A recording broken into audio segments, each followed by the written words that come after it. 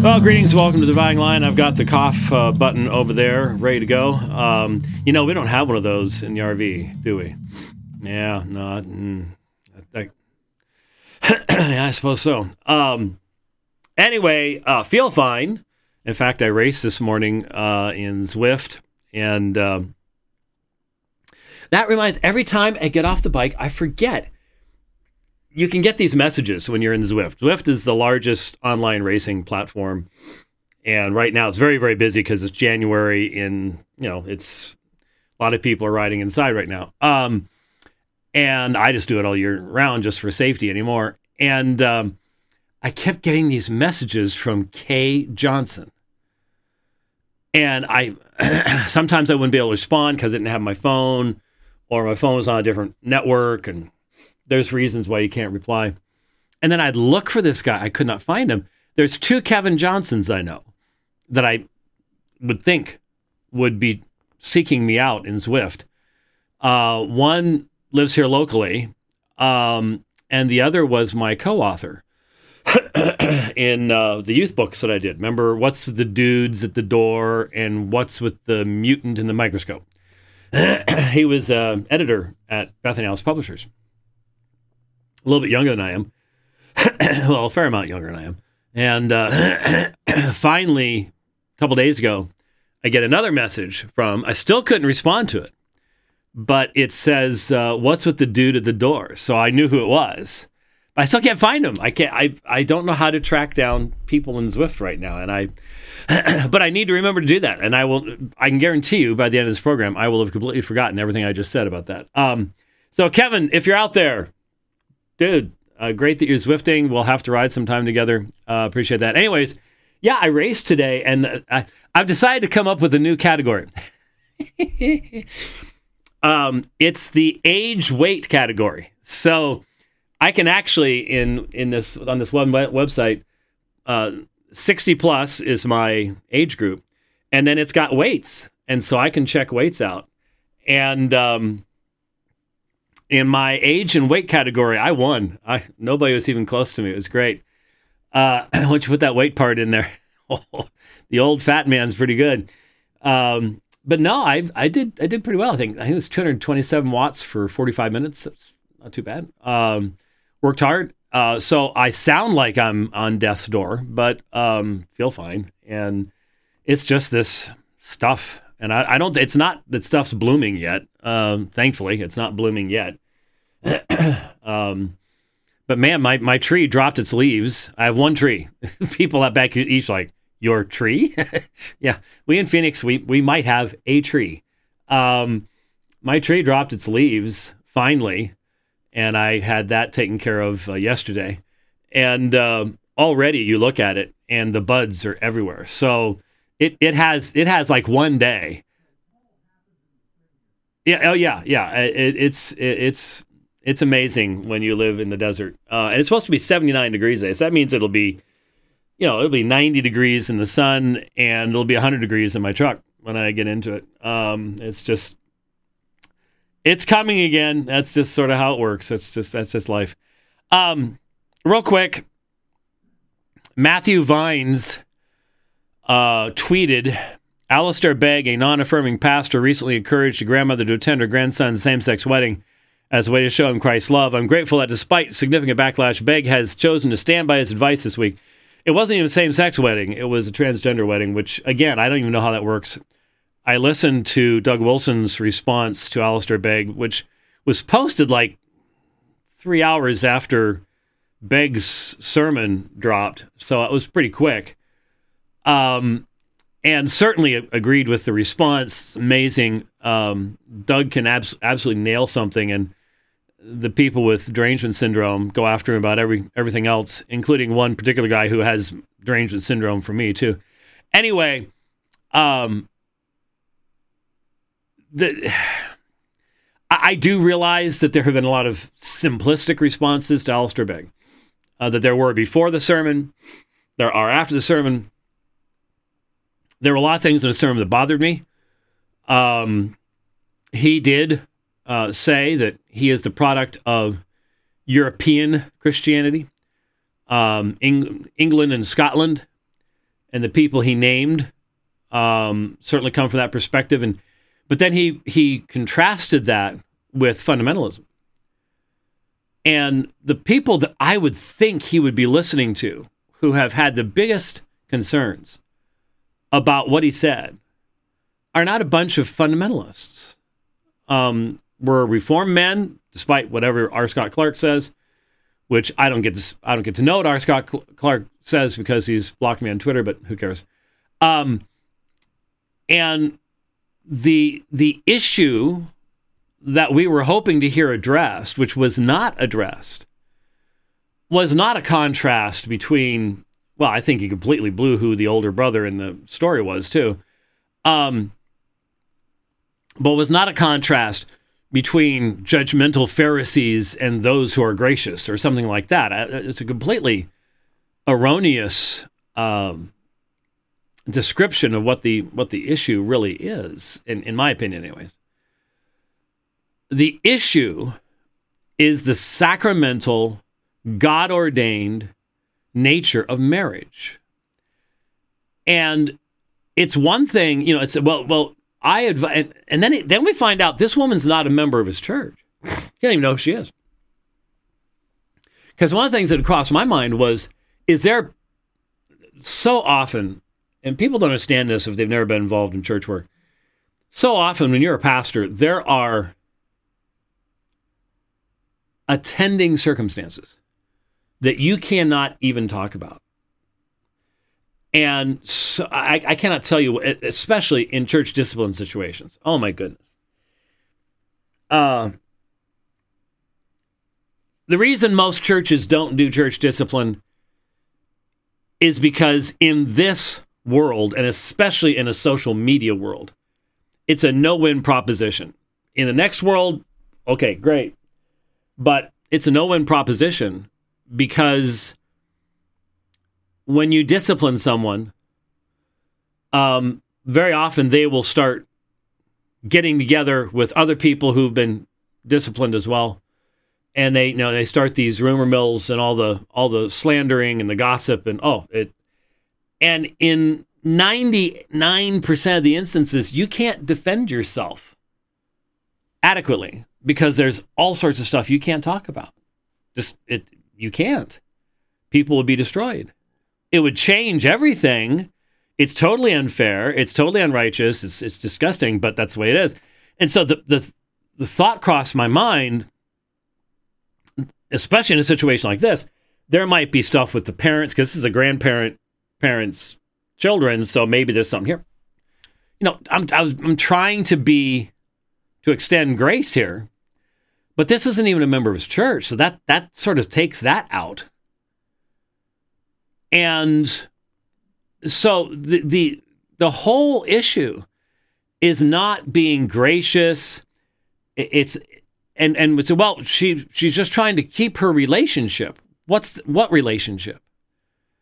The relationship already exists. She's the grandmother. This is, I guess, the grandson, though I've seen other people say granddaughter. Given it's a transgender thing, who knows? But it's not her duty to maintain a relationship when the grandchild, and again, we don't know where the parents are. That's not come up. But the grandchild is in self-destructive, family-destructive, societally destructive rebellion against God and his ways. It's not the grandparents' responsibility to maintain that relationship. The relationship exists by blood, and the statement was already made. They know that you do not affirm homosexuality or transgenderism, I would assume, and that you do not approve of this relationship. Okay, relationship. What about pretending that this is a marriage? Because that's what it is. This is pretense. And it certainly has made me think about the reality that I think for a lot of evangelical Christians today, marriage is just a social construct. The covenantal concept of it, that kind of stuff, it's gone. It's just not a part of even how Christians think about it, and therefore, you could argue, and people have, and it used to be a point of dispute and discussion, really not much anymore, though it could be. You could argue that more discernment needs to be exercised by all of us in regards to our role as witnesses in covenant-making ceremonies. But no one understands what a covenant is anymore. There is no covenant being cut in this situation. None whatsoever. It can't be. So you put all that together, and I can see, you watch online, and wow, there's all sorts of Alistair Begg fans that are, firing rapid fire their direction, the other direction, and then people who clearly never listened to an Alistair Begg sermon or been blessed by one, as most of us have, firing the other direction, and they don't know what they're talking about, and it goes back and forth and vice versa and everything else, and it's not a pretty thing. But the real issues were not addressed by Alistair in his sermon, and that makes me wonder if a lot of these guys do not have a social media presence. They're not reading the stuff themselves. They're getting stuff handed to them, or it's being filtered through to them, because it just struck me that the response was just a massive swing and a miss, and it just did not show that he is aware of who has raised the objections. I'm not talking about myself. I'm talking about pretty much all Reformed men that I know of who have any presence in social media have said, what's he talking about? And why is he responding this way? This should be about what marriage is, and the fact that the church is under tremendous pressure in the society to pretend that something that isn't marriage is marriage, and that, hey, just go ahead and go along and maintain relationships. Just maintain relationships. To what end? What is the... So now you're saying what you should do is you should go along and demonstrate that you don't really have a firm conviction about what the nature of marriage is, or you'd at least have enough integrity not to countenance that by coming and bringing a gift. Oh, no. You just got to keep all those channels open. So there's nothing you can do. So we can really start down a pretty dark road when you start asking, well, what about going to this, or what about going to that, or what about we have gender reveal stuff. Well, what if they have, and I imagine they do, they have parties for people who are about to get surgically mutilated? Should we maintain our relationships and go to that too, and bring a present, or maybe come to the hospital after wacko or whatever else they've done, and bring some candy? Do we need to do that too? Wow, I don't get it. I don't understand it, but that's what's going on. So, I've been asked to go on other programs and talk about. I wouldn't have enough to talk about, to be honest with you. I don't know the man. I've never met him. We've never spoken at a conference. He's scheduled to speak at Shepherd's Conference next month. Well, it's still January, isn't it? I'm sure it's in March. I don't know. Never been there. And probably never will be. But that's going to, because everyone's posting those pictures. In fact, there's a bunch of people speaking there that I had been told in years past would never be speaking there again, but that's interesting too. Anyway, so there's that. Then real quickly, there was something where, yes. One of our guys has been scanning through the transcripts function on our website. And which, again, our enemies use just probably more than we do. And it's hilarious because going all the way back, and this is not, it's not like this is something that I think about very, very often. It's not like something that we bring up very often, but it does come up in phone calls and debates and stuff like that. But the documentation that now exists of the consistency, I mean, the boring consistency that I have had over the course of my recorded ministry history, at least from when I became Reformed. I guess there's something from right as, I think it said it was 1987, and I think it was 86 is when I read, was it, I guess? Yeah. Yeah, it's hard to know. It was 86, 87 is the area where I read Chosen by God and started reading Reformed literature and so on and so forth. But I know that was after the atheism series that we did on the radio program. And so somewhere before I became Reformed, wow, I repeated the perspectives I had when I was a kid. You know, I was raised independent fundamentalist Baptist.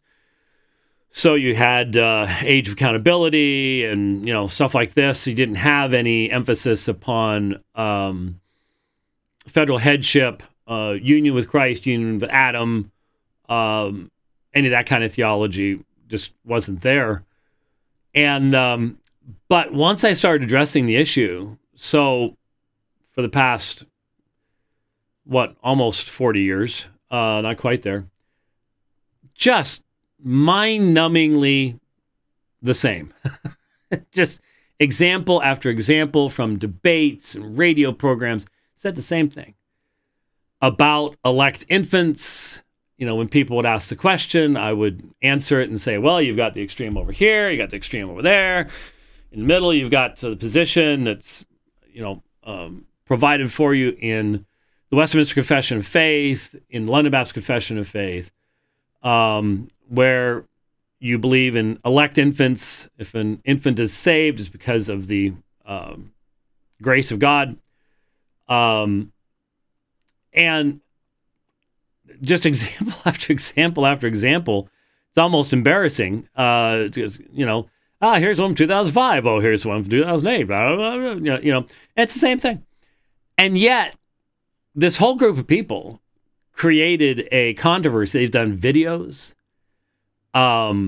This one guy, who's just, he's Joseph Smith but smarter.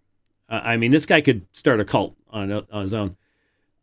Someone sent me a video that he had done. As soon as it came up and I saw who it was, just clicked it off. Just don't have any interest whatsoever. But they have spent hours and hours and hours on this stuff. And someone even came up with a Geneva doll. Did you see that one? Where it's comes the smell of sulfur and flames, and so you can explain infant damnation and all this stuff. And of course, Cheryl Schatz. I mean, there was a whole. I suppose there's I kept one of the screenshots or something, and it doesn't, especially with her. It doesn't matter how many times you tell her no. Once she has decided you believe something, she's just going to repeat it. It doesn't matter how high the mountain of documentation is. She has no connection to reality. It's wow. It's scary. Really is. But these folks, I don't know that they sleep. Just the stuff they've cranked out over a nothing burger. Look, it's chapter 10, paragraph 3 of the Westminster Confession of Faith of 1648. That's a long time ago. It's the same chapter and section, paragraph in the London Baptist Confession. And so, hey, here's the irony I pointed out in our chat channel. Here's the irony. Hey, he's confessional. Well, you're darned if you do, and you're darned if you don't. It just doesn't matter which direction you go. There'll be somebody who shoot at you from both directions. But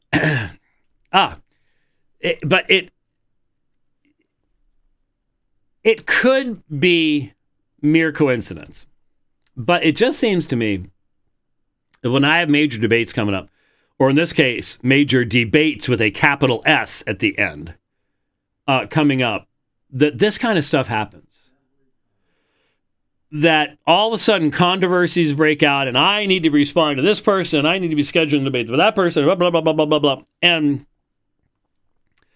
it just does make me wonder a little bit, given how stupid you have to be just, I'll just be honest with you, you got to be really, you got to have the IQ of a wet shoelace to have engaged in this controversy.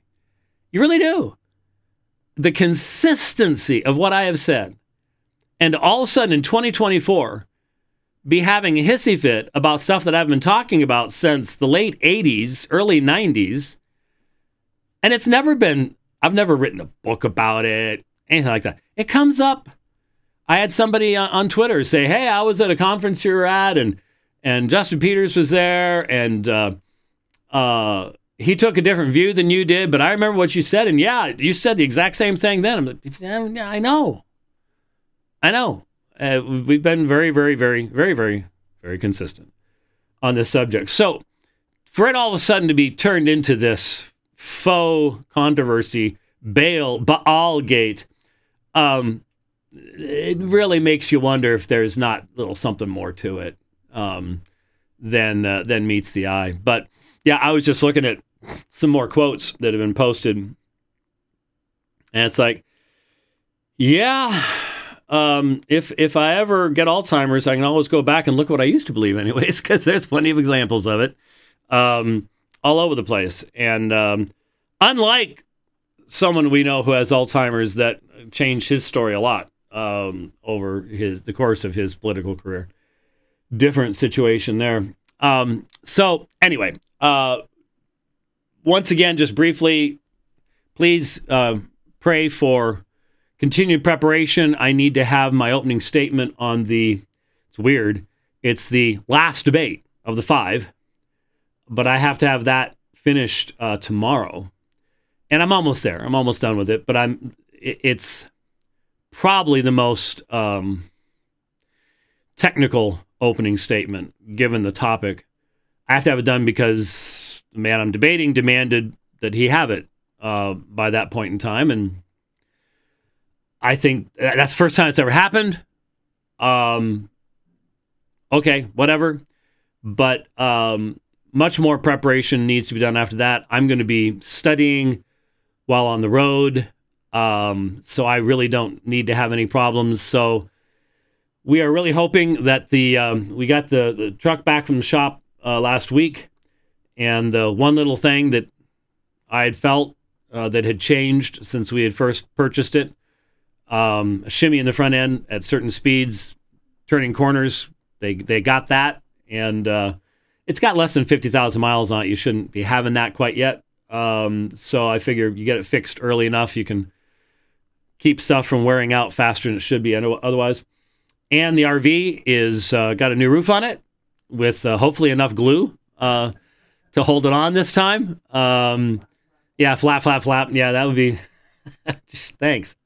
I hadn't really thought about that. And the refrigerator's working, because I think I mentioned to you the fridge stopped working on the last trip. And again, every time something like this happens, I find out why. And then I'm like, okay, well, at least I would know where to look next time, maybe. And we discovered something Rich and I did not know. We had this thing for almost a year. And we thought it was a 110 propane refrigerator, because that's what we had before. Where it would switch over to propane while you're driving down the road, and then it switches back to back to electricity once you plug in. It's 12 volt. 12 volt refrigerator. And most people are like, 12 volt refrigerator, how does that work? That's what they're doing with all of them in RVs now. because almost all RVs have solar, and so do we. Got 400 watts up there, so why not use it? You've got, yeah, and we've doubled our battery capacity, so it runs off a 12-volt battery. I would assume when you plug in, then shore power is doing that, but it's still only 12 volts. We didn't know. Now we know. I'm trying to look at the bright side. Something goes wrong, you learn. You've learned something more about it, and it was a bad ground. And anything made after COVID started, let's just be honest. Bad stuff. Yeah, you just like, the roof and everything else. It's like, but everything should be fixed. And we may not have. There's a fender that fell off. Those super light plastic fenders they have over the wheels. One of mine got broken, and whether I will have it for this next trip or not, I do not know, because I'm picking it up on Tuesday, and if it ain't in yet, well, it ain't gonna be quite as pretty as it would be otherwise, but doesn't really have much of an impact on functions, so it doesn't really matter one way or the other. But other than that, she should be ready to go. So pray that that we get to where we're going and we get there without incident, because I need to be focused on what we're doing. Speaking of which, need to be focused on what we're doing. Need to jump back here to what we were talking about last week and finish up, if we can, listening to I will, once the founders' presentations are available, I'll take a listen to them if I can. Obviously, if they become available in the middle of this trip, I'm not going to necessarily be distracting myself with other things. But this was Carl Trueman's inaugural opening statement to the Society of Classical Theology or whatever it was. And we have played a number of statements that we certainly agreed with, and good insights and things like that. But now we're looking at some stuff where you'd go, okay, what about this? What about that?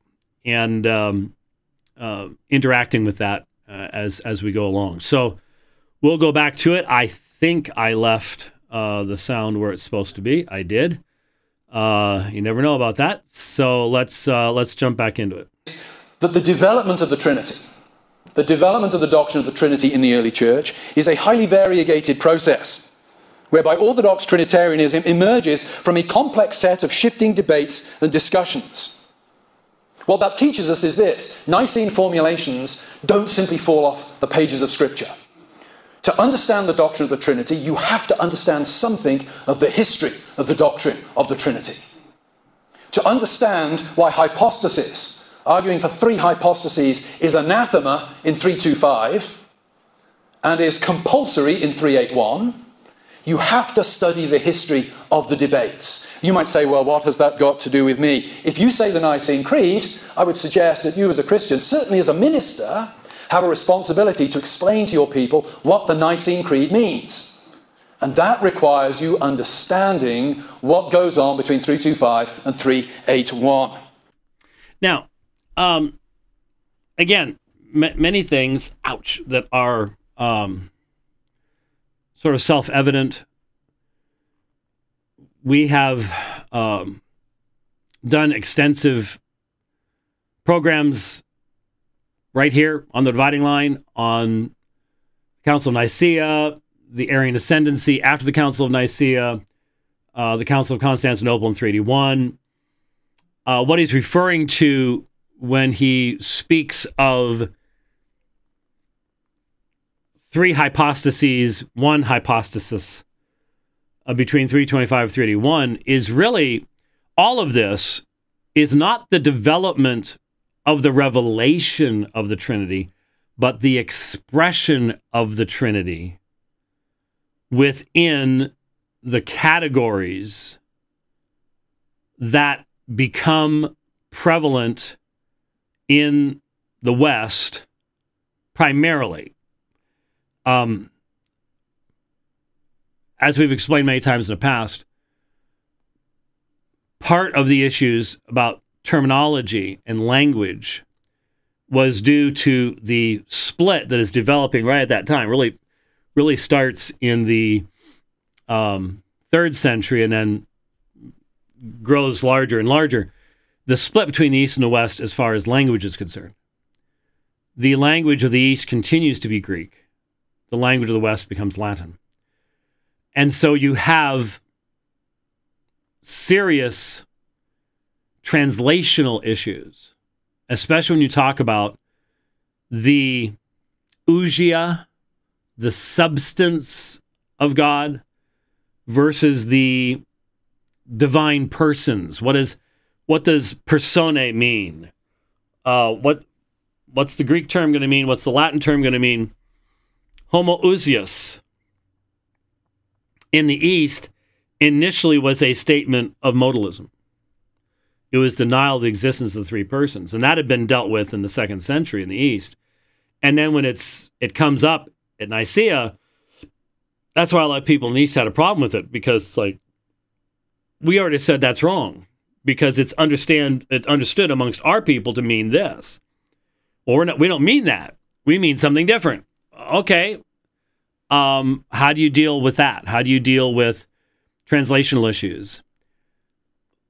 So when we talk about the development of the doctrine of the Trinity, what I am concerned about is that in the majority of, for example, Roman Catholic discussion, and again, whether they want to admit it or not, the new classical theologians or whatever are promoting Roman Catholic theological formulations on these issues. And the books are recommending, and he, during this conversation, I've lost count as to how many Roman Catholic scholars he referred people to. Because Carl has said he's troubled by the fact that the men from whom he learned the most about justification were wrong about God, and the Catholics were right. So you're viewing this as an absolute right-wrong issue in regards to God. And that's one of the problems that I have here, is that we're not talking, the debates we're having right now is all amongst classical theists, though it does seem to me that many of these people are willing to draw the circles so tightly as to exclude people who, profess the Trinity and the deity of Christ and can give better biblical defenses. It's funny. I remember years ago when we were on Long Island, there was a group of Roman Catholic women who started coming to the various debates. And, they were sitting on the front row when I was debating Mitch Pacwa on the priesthood. And so they're on his side. But then they showed up at the next debate I was doing that I think was with either a Muslim or a oneness guy or something. And so we were talking to them. They're like, well, we want to be here because we don't have anybody that does what Dr. White can do. And it's in defense of the Trinity. And I just always think about that when people start getting really uppity about this type of stuff. So anyways, so it's important, I think, to differentiate between the Trinity as it is revealed in Scripture and the Trinity as we express it when encountering various linguistic groups, languages, cultures, philosophies, all of that. It's not as if the Greco-Roman world is the only world that exists in our world. But a lot of people treat it that way. And my concern is I have heard many a Roman Catholic say that you cannot derive the doctrine of the Trinity from Scripture. And you just heard Carl say, well, it's not like the Nicene Creed just falls off the pages of Scripture. Well, I would say that which would make the Nicene Creed true does fall off the pages of Scripture.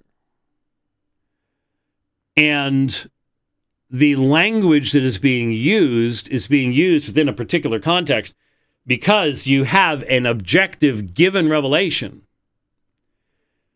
And in this context, you have a teacher, Arius, who is seeking to undercut the consistency of that revelation.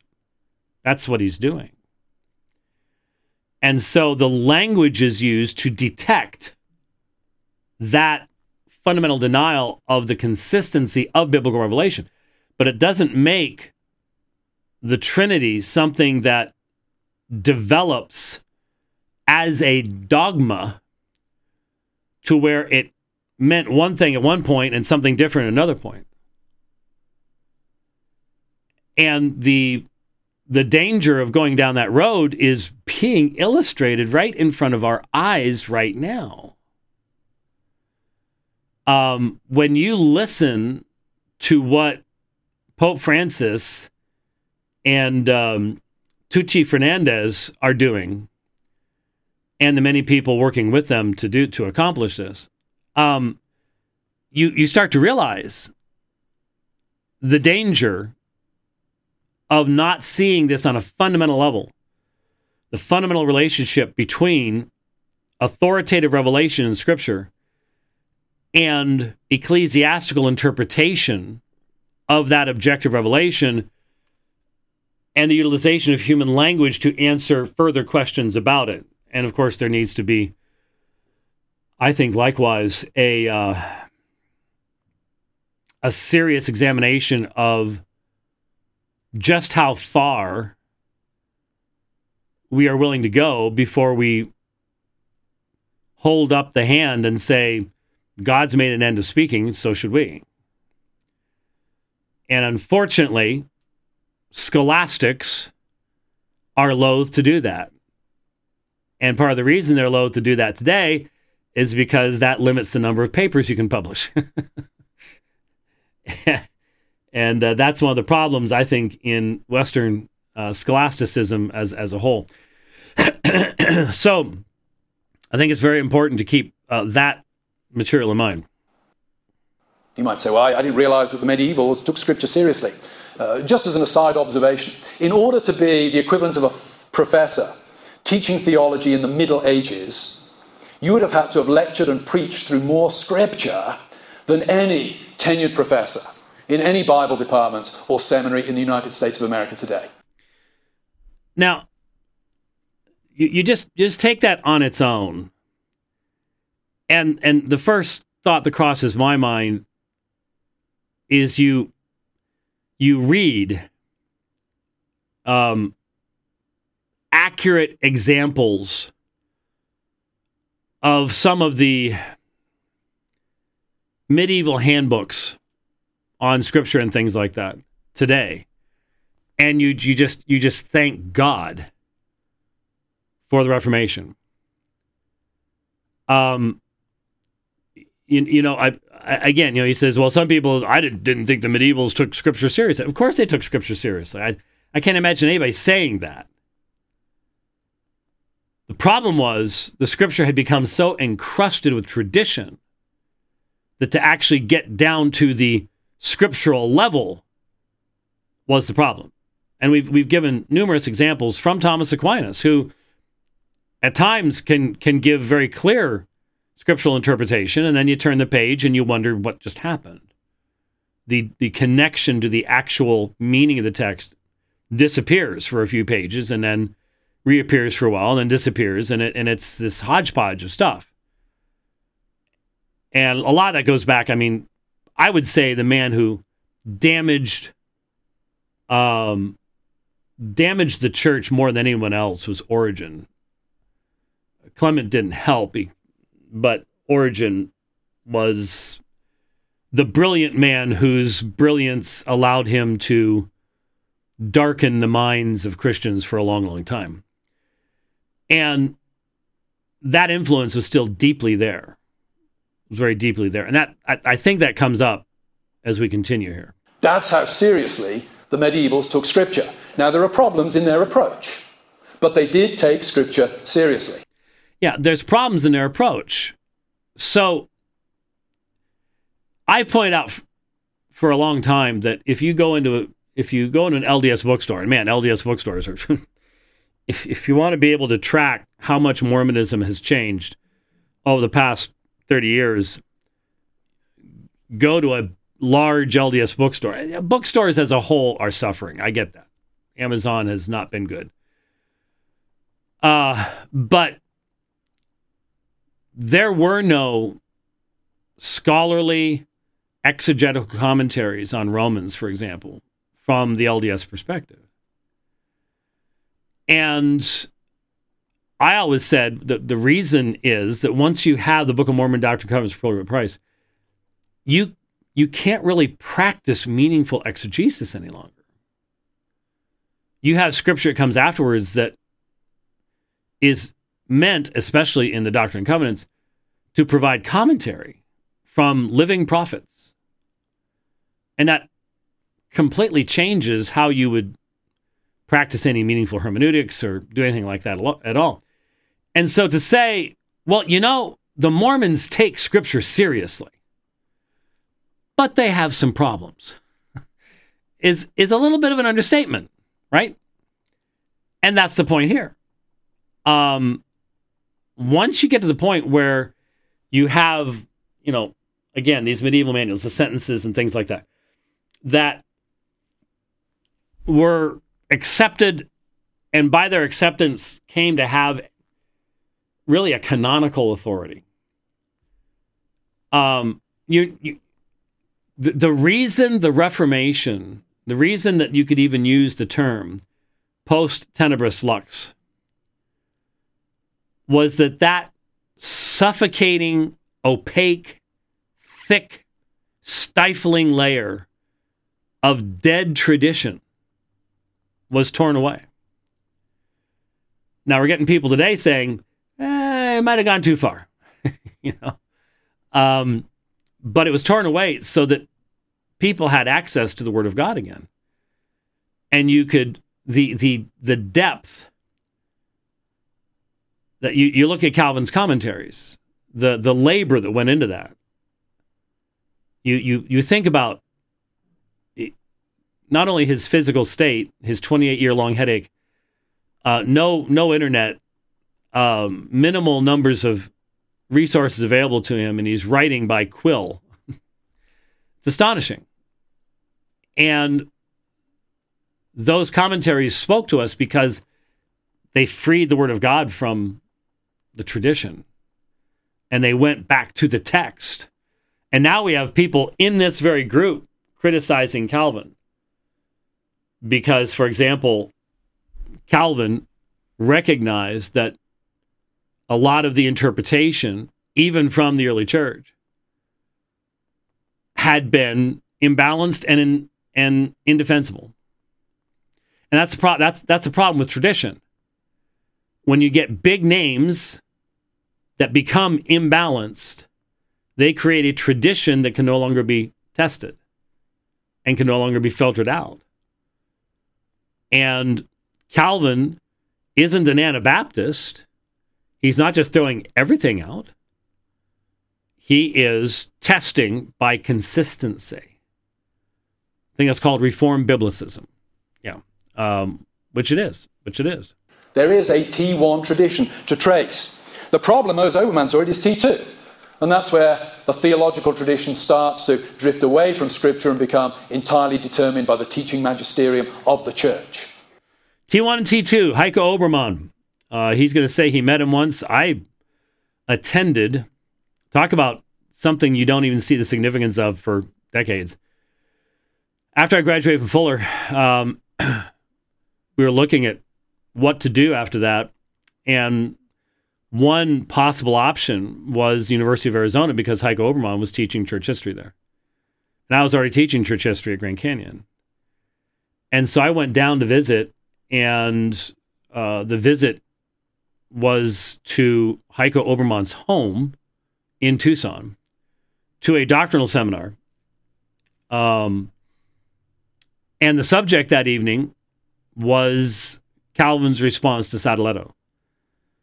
So you can understand why, when I wrote that piece I did on Reformed Biblicism last year or the year before, why I especially drew from Calvin's response to Sadoleto. I can't think of a more thought out, obvious example of the reformers giving a reason in response to a brilliant man. I mean, Sadoleto set up the Council of Trent, and his letter to the Genevans was well crafted, and they had nobody who could respond to it. So even though they had kicked Calvin out, they had to go to him in Strasbourg and say, could you help us? I always chuckle when I think about what that would have looked like. But anyway, so Heiko Obermann was famous for talking about kinds of tradition. Necessary development of tradition versus ecclesiastical tradition. That's what he's talking about right here, where you get the magisterium and it's developing its own thing. The problem is that you talk to Roman Catholics, as I will be with Trent Horn in just a matter of weeks, and they're not going to recognize that distinction. And they are going to invest in the ecclesia a nigh unto revelational level of authority and interpretation. So they're going to say, "Oh no, you're making a false dichotomy here when you make these distinctions." So one might say, for example, that the virgin birth of Christ is articulated through an exegetical tradition. I would want to argue that the Immaculate Conception of the Virgin Mary, that's a T2 thing. That stands out with that exegetical tradition. That's where the Pope and the Cardinals are intervening to say something's the case, even though the exegetical basis for it is almost non-existent. Well, isn't it interesting, excuse me, that I hadn't thought about engaging this specifically, but it wasn't really popes and cardinals that were behind the development of the Immaculate Conception. I mean, they're pushing it at the end. Once it's defined, sure, yeah, 1850s, of course. But it wasn't popes and cardinals. It was a monk named Eadmer, a British monk named Eadmer, that really started the drive on that.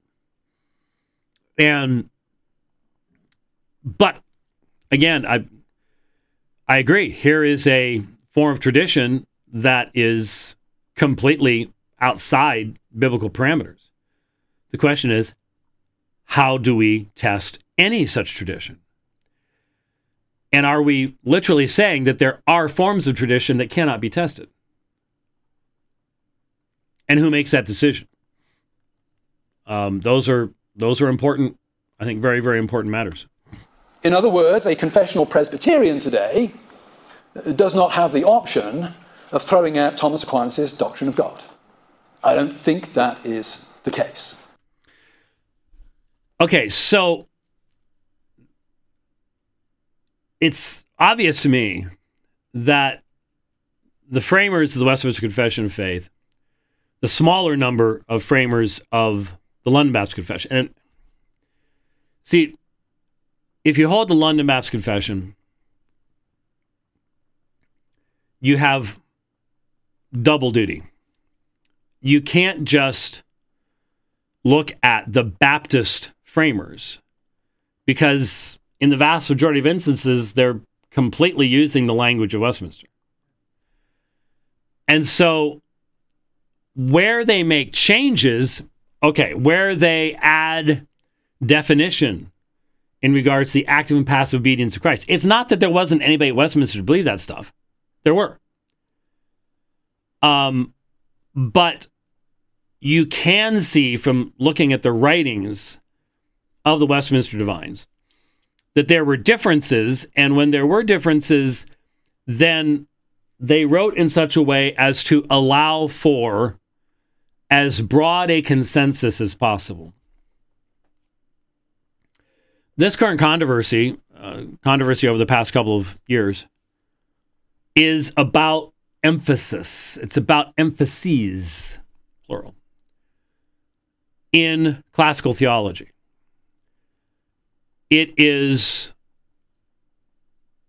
responding to, when up-and-coming young scholars publish something where they've sort of resurrected something from the past.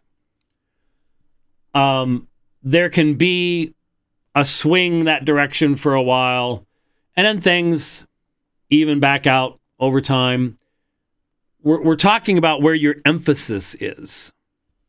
So when we talk about simplicity, no one is saying that God is the sum of definite integers.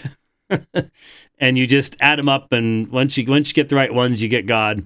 And that God is made up of all these different parts, and this attribute's a part, and that attribute's a part, and nobody's saying that. What we're saying is you can argue against that biblically. You can make a case for simplicity biblically. And there are other people saying, that's not enough. You've got to make that case utilizing metaphysics that would have been unknown to the apostles. And that's where I go, time out. It's not that, I do not see, I'm sure if we looked around enough in some of the stuff on TBN that you could find all sorts of people teaching heretical stuff, even about simplicity, even though I don't know what it is. But it's not like this is some big movement. I'm completely unaware of a group promoting the doctrine of the complexity of God. I'm just not. So the issue really is when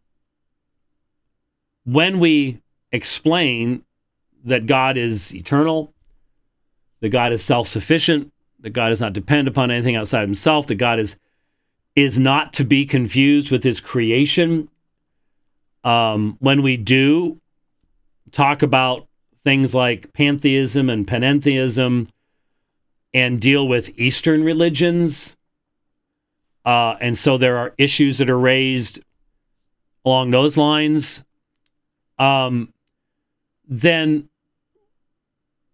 from my perspective, the only way to be consistent in bringing the Christian message to different language groups and ways of thinking and things like that is to truly ground our teaching, A, in Scripture, and then B, know when to make an end of speaking.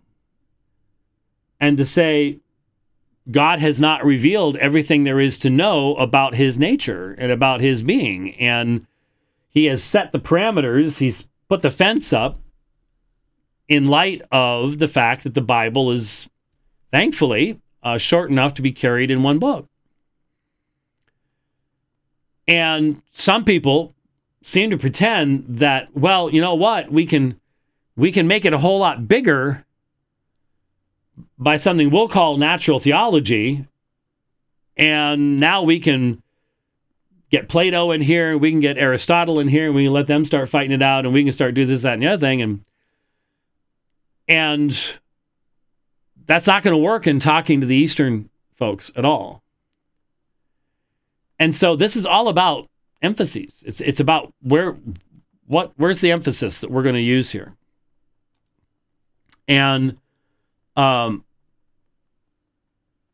my perspective, what will carry on to the next generation is that which finds its lifeblood in Scripture and in scriptural exegesis, not what finds its lifeblood in the metaphysics of Aristotle or Thomas Aquinas.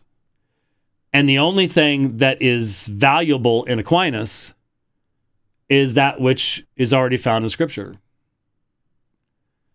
And that seems to be where the problem is coming up here. In other words, a confessional Presbyterian today. Okay, I already did that one. Sorry about that. So when he says a confessional Presbyterian can't get rid of Thomas's doctrine of God,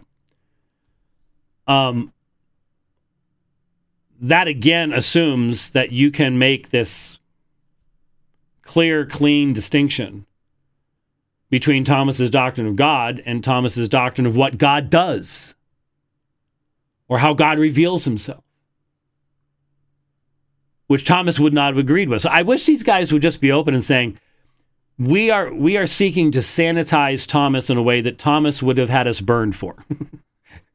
I wish they'd just come straight out and say, look, we get it.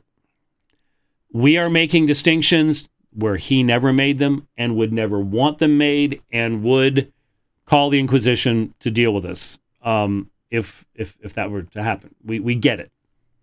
Just come out and say it. I think the thing that most shocked me when I was doing my work on Owen in the 17th century is that the no creed but the Bible people did exist, and they were called Socinians. And they were really bad guys, if I put it that way. The Reformed Orthodox were not no creed but the Bible guys in the sense of just having their Bibles. They engaged in theological formulation, in dialogue with the tradition of the church. It didn't mean they affirmed the idea of every theologian who'd occurred in the church. That would be incoherent and impossible. That would be incoherent and impossible. On what standard? By what standard? Now, again, I would like to strongly suggest to Brother Carl that you drop the Socinian stuff. Now, look, Socinianism as Gnosticism was a major threat in a period of time in church history and in certain contexts of church history. And it's still out there. I would say that I'm debating a Socinian in May. I would say Dale Tuggy is pretty much a Socinian. Dale Tuggy? What? What did I say, May? Dr. Tuggy, March 9th. There you go. A lot of dates to be remembering right now. Anyways, Dr. Tuggy would qualify as a Socinian, I think. And so I have in my hand here the Rakovian Catechism. The Rakovian Catechism. Just obviously a cheapy paperback reprint. But this was one of the primary mechanisms by which Socinianism advanced itself. And there are numerous fundamental heresies in the Rakovian Catechism. Aside from just the denial of the deity of Christ, you deny the deity of Christ, and that impacts everything else. Atonement, nature of the atonement, offices of Christ, everything changes when you have a non-divine Savior. It's just the way it works. So, were these people, me and my Bible under a tree, no creed but Christ? Well, they would say we reject the authority of these creeds because they don't have apostolic foundation. They would say that. Just like Luther did. Okay? Just like Luther, when faced with the demands of the magisterial church, tested those demands by Scripture. That's 1518, Johann Eck. It's Luther running to the library after getting hit with Jan Hus quotes. And in the wagon on the way back, admitting, I'm a Hussite. Didn't know it, but now I know. And now he's having to think through all the authority issues. Does that make him a Socinian? No. It doesn't at all. And it is inappropriate, misleading for someone of Carl Trueman's great stature intellectually. It's laziness. It's laziness to use that type of language. Because the Socinians were rationalists. One of the things that I see about modern Unitarians, they're rationalists. They're philosophy first, not revelation first. Revelation is something to be used to sort of put stuff together. But it's not drawing from that. They're not exegetes. They're rationalists. And a rationalist dealing with the pages of Scripture, dealing with inspired writ, that's a completely different animal. So it's not even properly descriptive of them. They weren't saying, that's just me under a tree with my Bible. They have a concept of a perfect philosophy, a rational philosophy. And I just don't know where all these people are that I keep hearing. Every time I hear Reformed guys, whether it's the Presbyterians, because he's a Presbyterian, Fesco amongst the OPC, or amongst Reformed Baptists, wailing about the invasion of the biblicists and the destruction that they are wreaking. And then when you push them, even in the slightest, I mean, the examples they'll use, they're aiming at me and at people like me, at Reformed Baptists like me, at Presbyterians like me. I just happen to have the webcast where I just throw it out there and we discuss these things.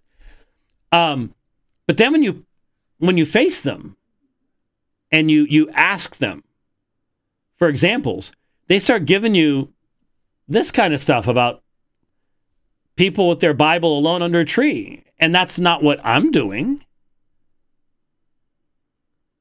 I mean, again, I've taught church history since 1990. And anybody who's watched this program, and again, got the transcript page, you can go back. And there have been people who have complained because I will bring so much church history into discussions of doctrines and all sorts of things like this. And so I don't know who these people are. They're warning against me, but then when you press them, what they're describing has nothing to do with what we're doing. And it's like, y'all notice this at all? And they're like, yeah, no, we haven't really noticed that. But none of them thought that simply staring at the pages of their Bible would allow them to come up with the orthodox Christian faith. Who does? I say, look, I motion this direction toward Twitter and toward, web browsers. You can find anything online. When I find a Kindle book that I need for the program or whatever, which you all make available through the ministry resource list, when you give to that, that's how we do this stuff. But I ran to this guy on Twitter, I think it was yesterday, that was talking about Hindu Calvinism. Hindu Calvinism. I think it was called 4,000 Years of Hindu Calvinism. And some of the things he said in his tweet, and there was a link to Amazon, and the stuff that he posted, one of the lessons that he posted had a picture of me in it. So I'm like, So I got the book. So what I do is I send the link to Rich, and Rich buys the book and sends me the link to grab it in Kindle form. And I get this thing and I start looking at it. I took the time to write a paragraph for the author on Twitter. And I start off by saying, this is a royal mess. It's a couple steps beneath Gail Ripplinger. It really is. It's that bad. And so the whole reason I mention it is I don't even know, honestly, if I could get enough material to even waste in Radio Free Geneva. I mean, everybody wants to see the new video again, but it's just not enough to even try with this thing. It's just really, really bad. So my point is, you can find, I imagine there's somebody out there that actually believes that you can just stare at the page of Scripture and everything will just pop out. The Westminster doesn't say that. London Basket of Faith doesn't say that. They all admit that they're a difficult passage of Scripture. They all talk about hermeneutics. They all talk about, elders and pastors, the role of teaching and all that kind of stuff. Everybody believes that. So, again, I don't think that guy is a threat to any Reformed church in the world. Okay? The guy who wrote this book. So I don't know who you're talking about. Why make reference to the looniest of the loons? I don't understand. And to our credit, I guess, we evangelicals on that front, what we deny in theory, we often affirm in practice. We may deny the importance of tradition in theory, but most competent ministers will use commentaries to prepare their sermons. Most competent ministers will use Bible translations that stand in a tradition of Bible translation. We're all aware that actually this is the way theology has to be done. So again, unfortunately, he's sliding between definitions of tradition at this point. And, I think there's a difference between fraternizing with Roman Catholics in academia and engaging with them in debate that may allow you to do that kind of slide type thing and get away with it. But that don't work for me. That doesn't happen. I'm trying to remember now as I look at this. I did this now a couple weeks ago, and the colors are trying to remember what the colors meant. Let me click on this real quick and see if we played it last time. Let me see. I started to make my sort of, to the extent I had a breakthrough, my breakthrough on John Owen was when I realized how often he cited Thomas Aquinas in his marginal notes in his text. It struck me as odd, because I was very much of that sort of no creed but the Bible, radical break, 1517, etc., kind of Christian. Now, see, that really surprises me. It's been a long time since I did anything with Carl Trueman. The last time we spoke face-to-face was in a cemetery. Phil Johnson was with us. Mike Abendroth. It was us four. And I would have never at that point in time viewed Carl Trueman the way he just described himself. And it does strike me, to be perfectly honest with you, that when people adopt a position that they recognize does have a fundamental, that results in fundamental disorientation of where they once were, that there is a tendency to almost view it as a conversion experience. So, people become Calvinists, and it's like that's when they got saved. And I've warned so many people of that type of language. But he makes reference to this 2016 change in his perspectives on Thomas Aquinas, and you have that here as well. But he describes himself as having someone who would have been, Bible alone, major break in 1517. Well, Rome certainly thought there was a major break, not necessarily in 1517, but certainly by 1521 they did. And it all depends on what you're talking about. I'll mark this one here, and we will get this done. We're almost there. We've only got literally maybe 6 minutes of stuff left after this, so we will get it done. But I want to give you an illustration that hopefully will be helpful to you. A lot of people will look at the first generation of reformers, and some people distinguish between Luther and Zwingli and and Calvin is second generation. And there's a sense in which that's true. But let's say 16th century reformers, early and mid 16th century. How's that? So Luther, Calvin, Zwingli. They'll look at these men and they will think that the work of Reformation finished with them. And there was a tendency, even on their own part, because of the enthusiasts, because of the radicals, because of what happened in Munster. I noticed on Facebook just yesterday, what was it, 5 years ago, I was in Munster right now, 5 years ago. I had a picture of the cages up on the cathedral. Miss doing that, but the world has changed. Anyways, because of the radicals, there was a appropriate concern on the part of Luther. Was deadly afraid of being accused of releasing anarchy in all of Christendom. And that's why after the Peasants' Revolt in 1525, you see such a radical change in Luther. Calvin is aware of what happened in Munster. That's why Calvin never seriously engaged with or listened to anything an Anabaptist would have to say, was because of what happened in Munster. And you can understand that. So there were issues that those reformers did not address.